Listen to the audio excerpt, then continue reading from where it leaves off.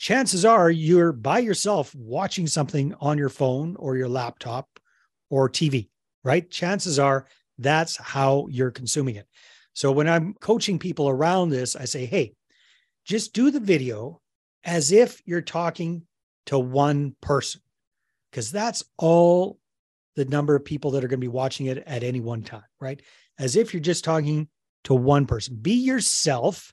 Don't try to be a fake version of yourself. Maybe be a little bit more enthusiastic, kick it up a notch, but you don't have to try to be somebody else. You don't have to go get massive training around this. Be yourself. Talk as if you're talking to one person, and have an image in your mind that that person is an old friend of yours. So you're just having a conversation with one person who already knows you. You're listening to Ice Cream with Investors, a podcast that is dedicated to teaching you how to better invest your money so that you can live a more intentional life.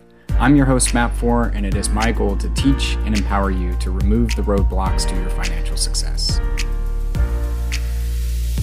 All right, Dave, welcome to the show. Matt, great to be here. Thanks for having me on. Absolutely. Well, we like to start with the difficult questions here. What's your favorite ice cream? Oh my goodness. You know what? It's Tiger Stripe. Tiger Stripe. Which blows my mind because I hate black licorice. So if you're not familiar with what Tiger Stripe is, it's orange ice cream and black licorice ice cream twirled together. And I absolutely hate black licorice. However, I love Tiger Stripe ice cream. I don't know why. I have to say, out of 150 episodes, that's probably the most unique answer I think I've heard so far. There you go. Well, tell our listeners, what's the scoop? What do you do today? Well, my gig today, Matt, is I am a passive real estate investor and a very active consultant for mom and pop real estate investors. And we help them get started with raising private capital by really leveraging their existing networks.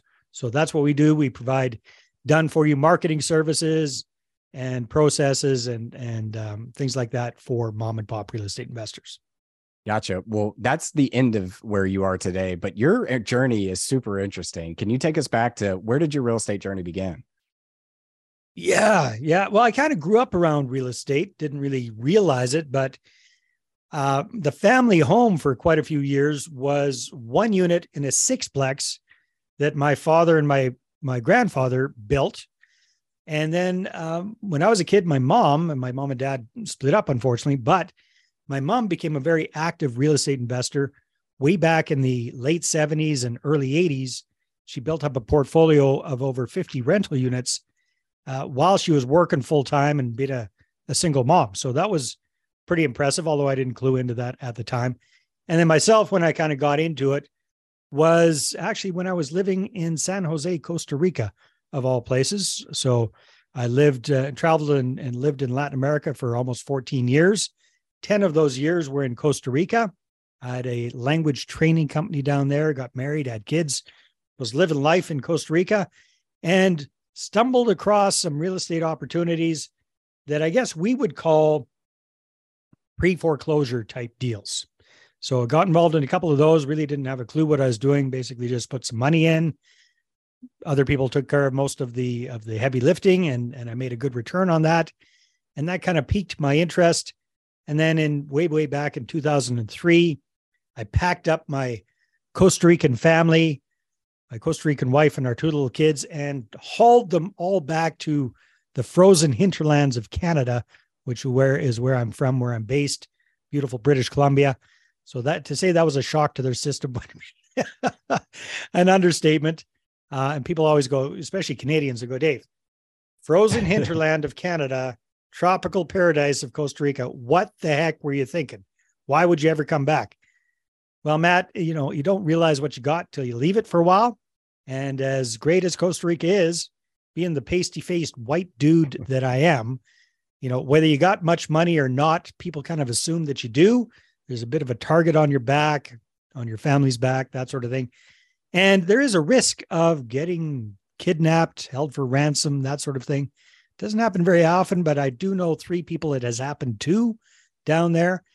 However, I don't know anybody where I live in Kamloops that's ever been kidnapped or held for ransom or anything like that. So we moved the family, and I had to start all over again from scratch. I hadn't been able to sell my business, didn't have much in the way of savings. I'd been out of the country so long, had no credit.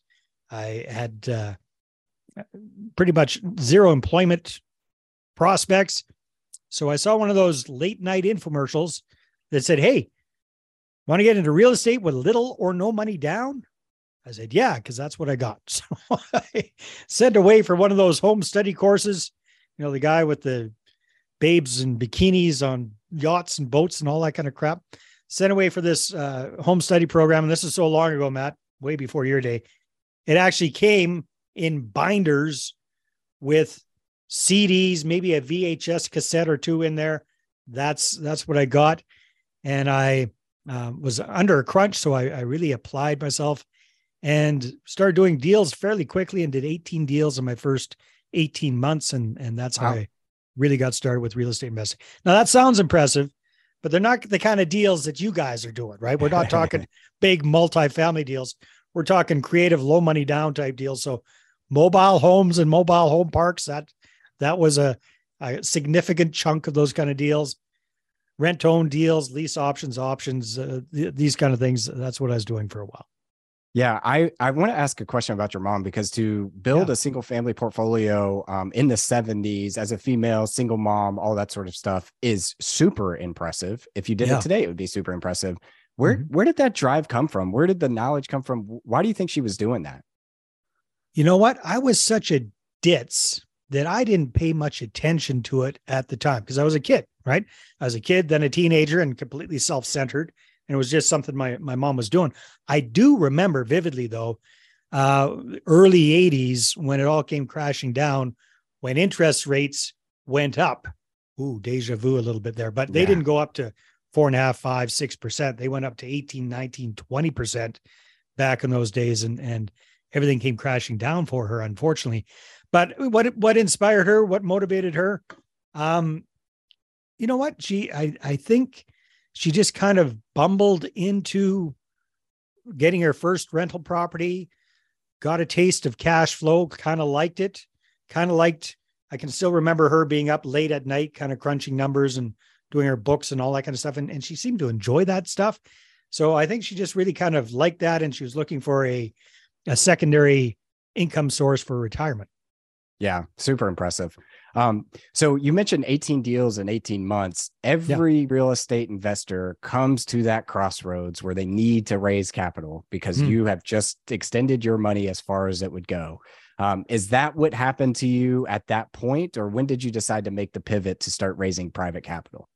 No, it didn't actually happen then because my whole focus at that point had been getting into wonky deals, people in wonky situations where I didn't have to come up with much cash or any credit to get involved in the property. So there was all creative financing and no money down type stuff. So wasn't really then. It was a few years later. I took a hiatus from actively investing in real estate, jumped back in a few years later and got into a strategy that actually involved buying single family homes and then renting them out, doing a lease option type of a deal with those. And by that time I had good credit and had some cash. So I was able to self-finance my first couple of properties, but then that's when I ran out of cash and credit, hit the wall. And that's when this perfect deal, quote unquote, perfect deal landed in my lap, was when I didn't have the money to do it. And I'd been listening to all these real estate gurus. There was before podcasts and whatnot, but at the seminars and stuff, everybody was always saying, hey, go find a good deal and the money will find you. I said, hey, that sounds great. It makes sense, right? I mean, you got a good deal. Who can refuse? So I had this really good deal. And then I started scrambling, tried to figure out how to raise the capital. And I only had 2 weeks to come up with the money to remove subjects for financing. And I tried everything that I thought other people were doing successfully. So you come from a sales background, Matt, so you're probably accustomed to or comfortable with the idea of picking up the phone and dialing for dollars. I don't come from that background. I'd never done that before. I think I saw a movie like Wolf of Wall Street or something like that. And that damn Leonardo DiCaprio made it look like fun, right? So he's dialing for dollars, get people to spend gazillions of dollars. So I tried that. And all I got was rejection. No, Dave, not interested. Rejection, rejection, rejection, rejection. I'd love to say I just kind of ground it out and kept going. I didn't. I did that about a dozen times and then started pouting and said, I don't want to do this anymore, and quit calling. And then I tried, so then I was thinking, okay, well, what else can I do? And I'd also heard people say, hey, you know what? If you need to raise money, go out and network up a storm, turn every conversation into real estate conversation, blah, blah, blah. I said, okay, well, I'll try doing that. So that's what I did. I tried networking and schmoozing, and of course, raised zero capital because desperation oozed out of every pore in my body, right? When you need the cash, it wasn't even that much money. I think I only needed to raise like $85,000. But when you're going to a stranger and saying, hey, I've got the deals, have you got the dough? And they don't know you, they don't like you, they don't trust you, why the heck are they going to invest with you, right? So that didn't work. I spammed everybody I knew with my deal. That didn't work. In fact, all I did was turn off a lot of really good prospective investors. And I ended up having to lose that deal, which was painful at the time, but really good experience. And that's when I kind of, when the smoke cleared, I sat down and I said, that really sucks. Matt, I don't know. Have you ever tried something that it appears like other people are having success at, but it just doesn't feel right? It doesn't fit your personality. Have you ever tried anything like that? Plenty. Well, that's what I was doing there. So I sat down when the smoke cleared and I said, hey, there's got to be a different way. This doesn't fit into my wheelhouse. I'm not comfortable trying to become good at this stuff that I really don't like doing. Why don't I try something I am good at? And I have a background in marketing. So why don't I apply marketing to this whole raising capital thing? And by hook and by crook, I came up with what I now call my money partner formula. Worked well for me. I did a whole bunch of, raised a little under $1 million for the single family home deals, started getting up into multifamily deals, not as big as what you guys are doing, but some larger type deals, raised several millions of dollars for deals I've been involved in. And then over the years, working with other mom and pop real estate investors, we've helped them cumulatively raise somewhere around $350 million for their deals. Awesome. Following the process. Awesome. Yeah. I mean, what I'm hearing from this conversation too, and I've heard from you speaking in the past, is the best time to dig a well is when you're not thirsty. And really it's around priming people in your network that this is what I do. You hear everybody say, go tell everybody you do real estate. Well, that is a 6 to 12 to 18 month play. They're not telling you go do that when you have an active deal under contract. So your idea of the deal, if you have the deal, the money will come, maybe in certain situations, but it's better to dig that well now than wait till you have that deal. I'd like to find out whoever said that first and smack them upside the head. Yeah. Well, you have your 5-step formula that you've covered on a number of different podcasts. I actually think I heard you pitch that on a podcast back in 2017. So it's very well established. You've helped a lot of investors do that, but you've also seen kind of this capital raising industry change over time as well. And one of the things we were specifically talking about is this idea of video and video form content. How have you seen video be introduced into the capital raising process, and how has it helped or maybe just not helped the process? Yeah, well, we've actually been doing video since day one. And the reason I think video is good is just because that is the way most people prefer to consume information. I mean, I'm looking behind you there, Matt. You've got a very impressive bookshelf, lots of books back there. But the reality is, if you take a look at the library and how many people are in there versus how many people are watching stuff on YouTube and Netflix, I think YouTube and Netflix have got it, right? I mean, this is especially in today with social media, TikToks and Reels and all this kind of stuff. Video is the preferred way for the vast majority of people to consume their information. So we can either fight against that and say we wish it weren't so, or we can work with it. So what we do and what I recommend real estate investors do is that they add in video as part of their marketing mix, right? So we always talk about, you want to get top of mind, get people's attention, get top of mind, stay top of mind with your prospective investors. using a variety of different mechanisms and methods, but video is one of the ones that we find works the best. You mentioned introducing video into the process, and there's probably a lot of people out there that hear that and are a little nervous behind it. I don't look good on camera. I don't like the way I look. I don't sound great, etc. How do you help people kind of get over those internal hurdles that they're facing? Well, Matt, you and I both know that not everybody can be as blessed and as fortunate as we are, just to be Brad Pitt stand-ins and whatnot. And do you think I look like Brad Pitt or George Clooney? It's okay if the answer. Well, you can be George, I'll be Brad. Okay, and we'll both be delusional. But no, I'm joking. I mean, for people that are listening to this podcast, if you saw me, I'm no cool drink of water, that's for sure. It doesn't really matter, folks. At the end of the day, here's what I do to help my clients, because everybody's nervous about this if you haven't done it before, right?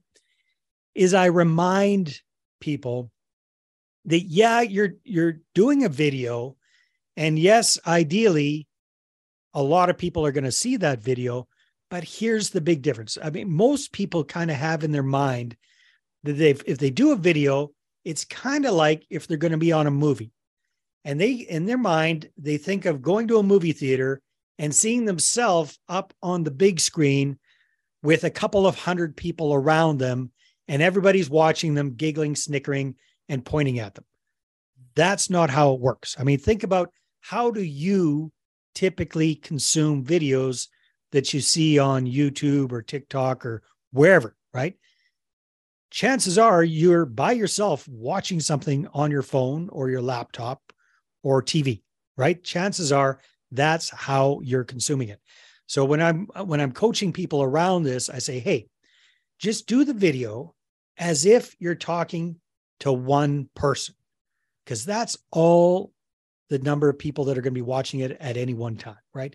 As if you're just talking to one person. Be yourself. Don't try to be a fake version of yourself. Maybe be a little bit more enthusiastic, kick it up a notch, but you don't have to try to be somebody else. You don't have to go get massive training around this.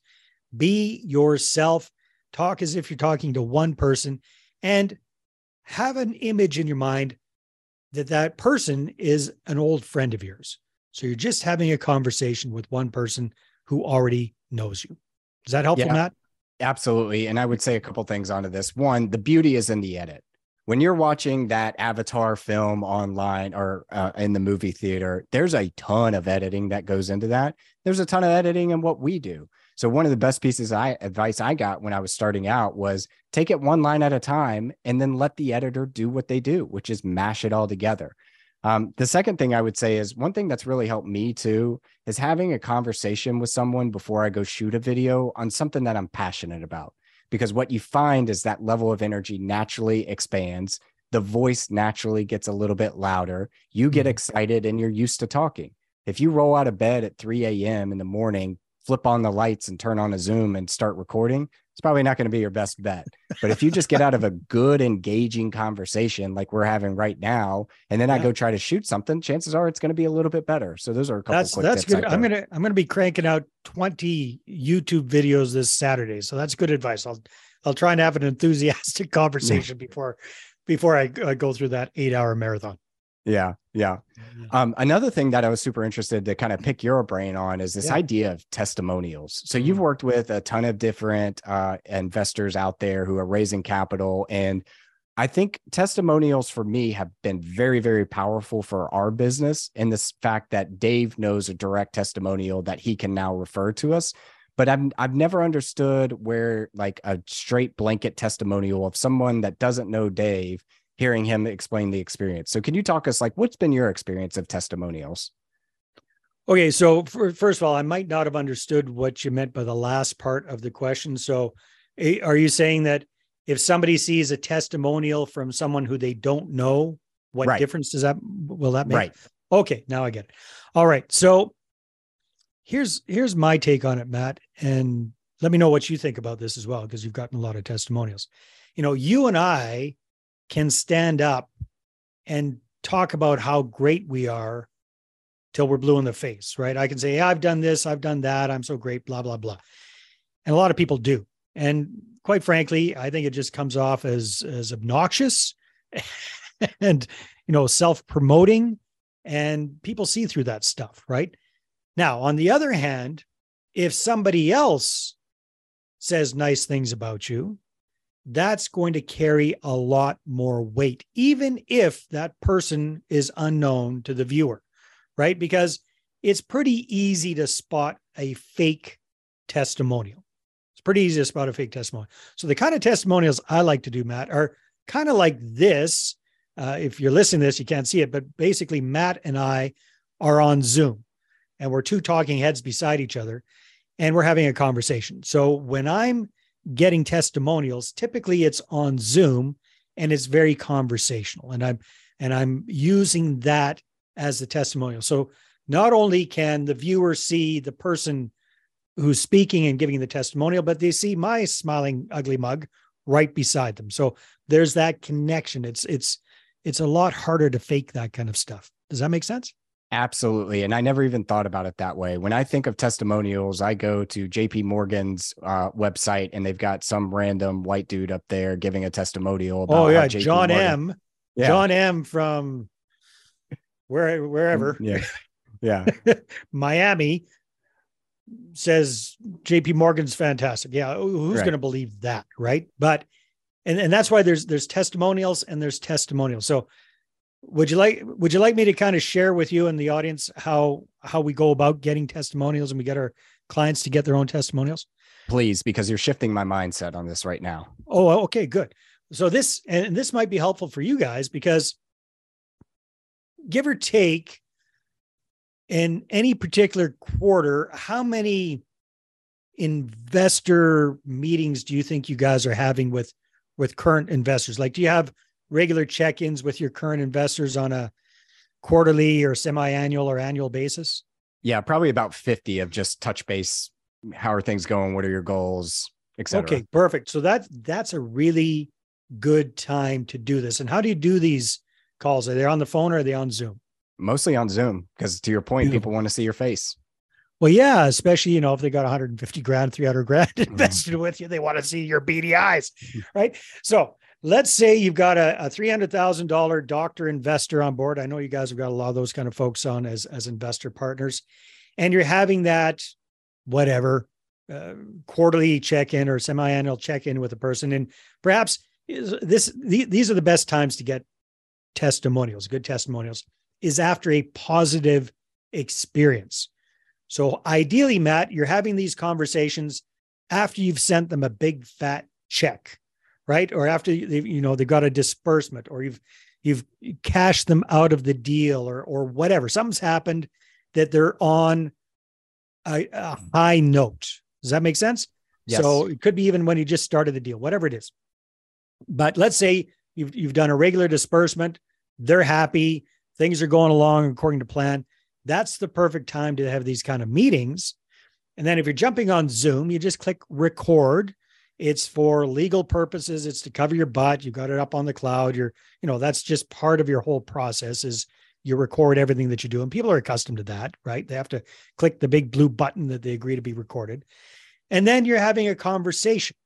So, let's say you were my investor, Matt, and you're involved in a syndication deal or whatever it is with me. And, I might be saying, so Matt, we recently sent you your most recent disbursement. Did you get that? Yes. All right. Fantastic. Was it as much as you were expecting, or was it a bit more? Let's say it was more than they were expecting. Yeah, more. All right. Fantastic. And how do you feel about the investment so far? Yep. I like it. Well, you're not very talkative there, Matt. I'll tell you, I'm trying to get a little bit more out of here, my friend, but I know we're Dave, you send me a disbursement check for 300 grand. I'll be as talkative as you need. So anyhow, I'm trying to ask a little bit more open-ended questions. So Matt, how does this compare to some of the other investments that you've done in the past? So I recall that you were heavily invested in mutual funds before. How does this investment compare to other things that you've done? Yeah, it was super transparent. I never know what I'm getting charged on a mutual fund. I never received the dividend checks. Where do those even go? You charged me 5% just to sell me the mutual fund. It's a lot better. Yeah. So what do you like about this compared to that? Yeah. Cash flow, tax benefits, and you just sent me a big fat check of $300,000 at the end of it. No, that's fantastic. Very good. So I know you were a little bit nervous. You hadn't done a syndication deal before you got involved in this one. You're a little bit hesitant about that. How do you feel about it now? How has your mind shifted at all? Yeah. Through the transparency and the ability to see things on the portal, I feel much better about doing investments in the future. Okay, that's fantastic. And yeah. If somebody was kind of thinking about getting in this kind of investment, what would you tell them? I would say, stop waiting, do it now. Fantastic. Very good. All right. So you see there, and I know you're helping me along here, but there are some fantastic little sound bites in that conversation. So then we would wrap things up. What I'd finish doing, whatever it is I needed to do with Matt on that call. And then towards the end, I'd say, so Matt, we had a really good conversation there. Would it be all right with you if I use some parts of that as a video testimonial? I'll put it together and I'll send it by you. Make sure you're happy with it. Would that be all right with you? Of course. Okay. So Matt, you're very cooperative. Some people might not be as happy about the idea of having a video testimonial as others, right? So most people will say that, and that's cool. In which case you go in and I would tighten that right up. So there was, a lot of back and forth. That's where the editing comes in, but I would create a nice little, could even be 15 to 20 second little testimonial snippet there. So there's me, there's Matt, and we've got that snippet there. I'd get Matt's approval on that. And then I would put that up on my website. Okay. I would have that in my marketing. I would create marketing around that. I use that as a case study, whatever. There's all sorts of stuff that we can do there. Now, if Matt's kind of shy and he doesn't like the idea of being on video, and if he said, so give me a little pushback there when I asked for the favor, Matt. Yeah, I didn't do my hair this morning. Not catching my good side. Well, I'm making you look good, buddy, when it comes to hair. Don't worry about that. Okay, fair enough, Matt. Well, how about if we do this instead? Would it be okay if I took some of what you said and created a written testimonial and use that instead? And here's what I'll do. I don't want to put you to a lot of effort here, my friend. So I'll put it together. I'll write down what I understood you to say, and I'll send it by you. And if it looks okay, great. If you need to modify it, tweak it, whatever you want to do, that's fine too. Would that work for you? I like it. Perfect. All right. So there you go. If they don't do the video, then they might do the written. In either case, you might actually want to do both, double whammy. So you got the video up there, and then you got the written version underneath it with the person's name. Ding, ding, right? So if they, some people will click on the video and listen to it. Other people can just get a little snapshot of what was said there. Either way, you're getting a double whammy with that testimonial. Yeah, you've changed my mind on that, because when I think of testimonials, I'm thinking just generic. You don't know who the person is. Matt F. in Miami. You should use JP Morgan. But this is a lot more personable. And to your point, I think people watch videos and are engaged with videos a lot more. Exactly. Now, you could still be Matt F., right, from whatever city. I don't have to put, but the fact that it's you and I talking is going to have so much more of an impact than just that. Those really crappy generic testimonials that we always see. See, I think our listeners are now seeing too, always be willing to change your mind on something, because when we first were talking about this, I'm like, I don't think that I would be involved in testimonials or I could do that. But now I completely understand that you're just spinning it a little bit different. Exactly. And you know what? Here's the other thing that's really interesting. The fact that your investor has given you a testimonial increases the likelihood of them reinvesting with you and referring you exponentially. So it's self-serving in so many ways. Plus, quite frankly, a lot of people kind of like seeing their face up online, getting a little part of their 15 minutes of fame sort of thing. So yeah, it's a win-win all the way around. Yeah. And one thing we always do during the sales process is make sure people feel like they're our part of the sales process too. They're adding their own inputs. An old sales tool we used to do, we would print out an Excel sheet, put some numbers in it, and we'd put some fake numbers in there and some wrong numbers that we knew were going to be wrong. But then the customer would give us a chance to say, hey, that looks a little off. Okay, great. What do you think the number is, Dave? All right. When we do that, it updates it this way. Do you agree that this looks good? Yes, I do. And now they're bought in. It's their proposal, not yours. Nice. Yeah, it's smart. I love it. Love it. Yeah. Well, Dave, fantastic conversation. You're obviously a man that with a lot of knowledge around capital raising and different techniques and evolving your techniques. But I want to shift this now into our last round. We're calling this the 5 toppings. Our first one is, what is your favorite book, or what is a book you've read recently that's given you a paradigm shift? Holy smokes. But I don't have it handy, but one of the books that I read last year, I absolutely love, is Who Not How. I'm sure a gazillion guys have told you that one, but that's a really good read. I highly recommend it. Yeah. Another book that I go read very often, just because I still have to learn that about myself. Who, not how. You can do a lot, but you can't do it all. Go find the people that can do it, not just figure out how you do it. That's why your investors are investing with you guys, right? You Right. they want to get into real estate. They don't want the pain in the butt of doing it themselves. They'd rather partner with the smart guys like you. So you're definitely their who. That's right. Our second one is, I believe that the person you become 10 years from now is directly correlated to the habits that you have and the things you do every day. What are some of the habits that you have every day? Oh, as we're recording this, it's not long after the holiday season. So I'm having to get back into my good habits after falling off the wagon all December long. But I like to get up pretty early in the morning, Matt. I'm not as gung-ho as you are. I believe you're into triathlons and insanity like that, if I'm not mistaken. Right. Yeah, I'm not doing any of that craziness, but I do like to get up, get a little exercise going in the morning, get some reading done, get some planning done, do some stretches. Last year, I finally got around to putting up a vision board. So I've got that in my line of sight. So I check that out on a regular basis. Those are some of the things that I like to do in the morning, first thing in the morning, get my day off to a good start. I like it. Our third one is, what's the best piece of advice you've ever received? I can't remember who gave me this advice, but basically the idea is that imperfect action beats perfect procrastination 100% of the time. Right. So even if you don't quite know what the heck you're doing, get started, get going. It's so much easier to change course than to get going in the first place. Yeah. One of my go-to quotes is, get going, then get good. I love that one. Yeah. Our fourth one is, what are you most proud of in your life? Well, there's lots of stuff. I'd like to say I'm proud of my kids, proud of my family. That said, I don't know, pride's the right word there, or just very, very pleased. I'm very fortunate. I've got 2 healthy kids.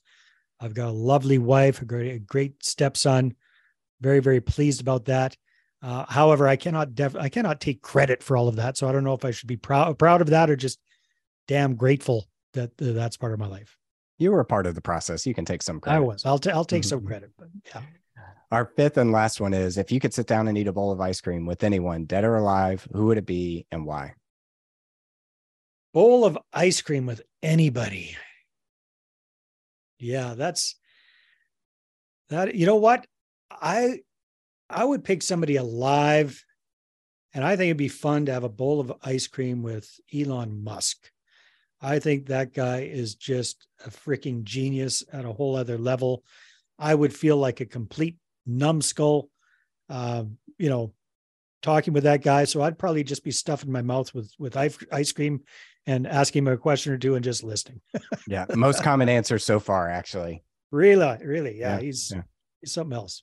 I think my ice cream would melt by the time I understood what he just said too. Yeah. I wouldn't ask anything techie. Yeah. Well, Dave, fantastic conversation. I really appreciate having you on the show. If our listeners wanted to reach out to you, learn more about what you're doing, or sign up for some of the teachings that you have, where's the best place we could point them? Well, probably my main website, which is called moneypartnerformula.com, moneypartnerformula.com. You can find out all about me, what we do, connect to our podcasts, get a free copy, PDF copy of my book, all that kind of good stuff. That's the best spot. Awesome. Dave, thanks for coming on the show. Matt, thanks for having me, my friend. Keep rocking it. Keep doing this. I love this whole ice cream and investing concept. It's very unique. It's fun. Keep doing what you're doing. I love it. Yeah, I'm coming up to Canada to get some tiger stripes with you. You don't have that stuff in the States, huh? No. Okay, man, you got to try it. Thank you for listening to Ice Cream with Investors. If you like what we serve you here, it would mean the world to me if you would like, subscribe, and leave a review on your favorite podcast app.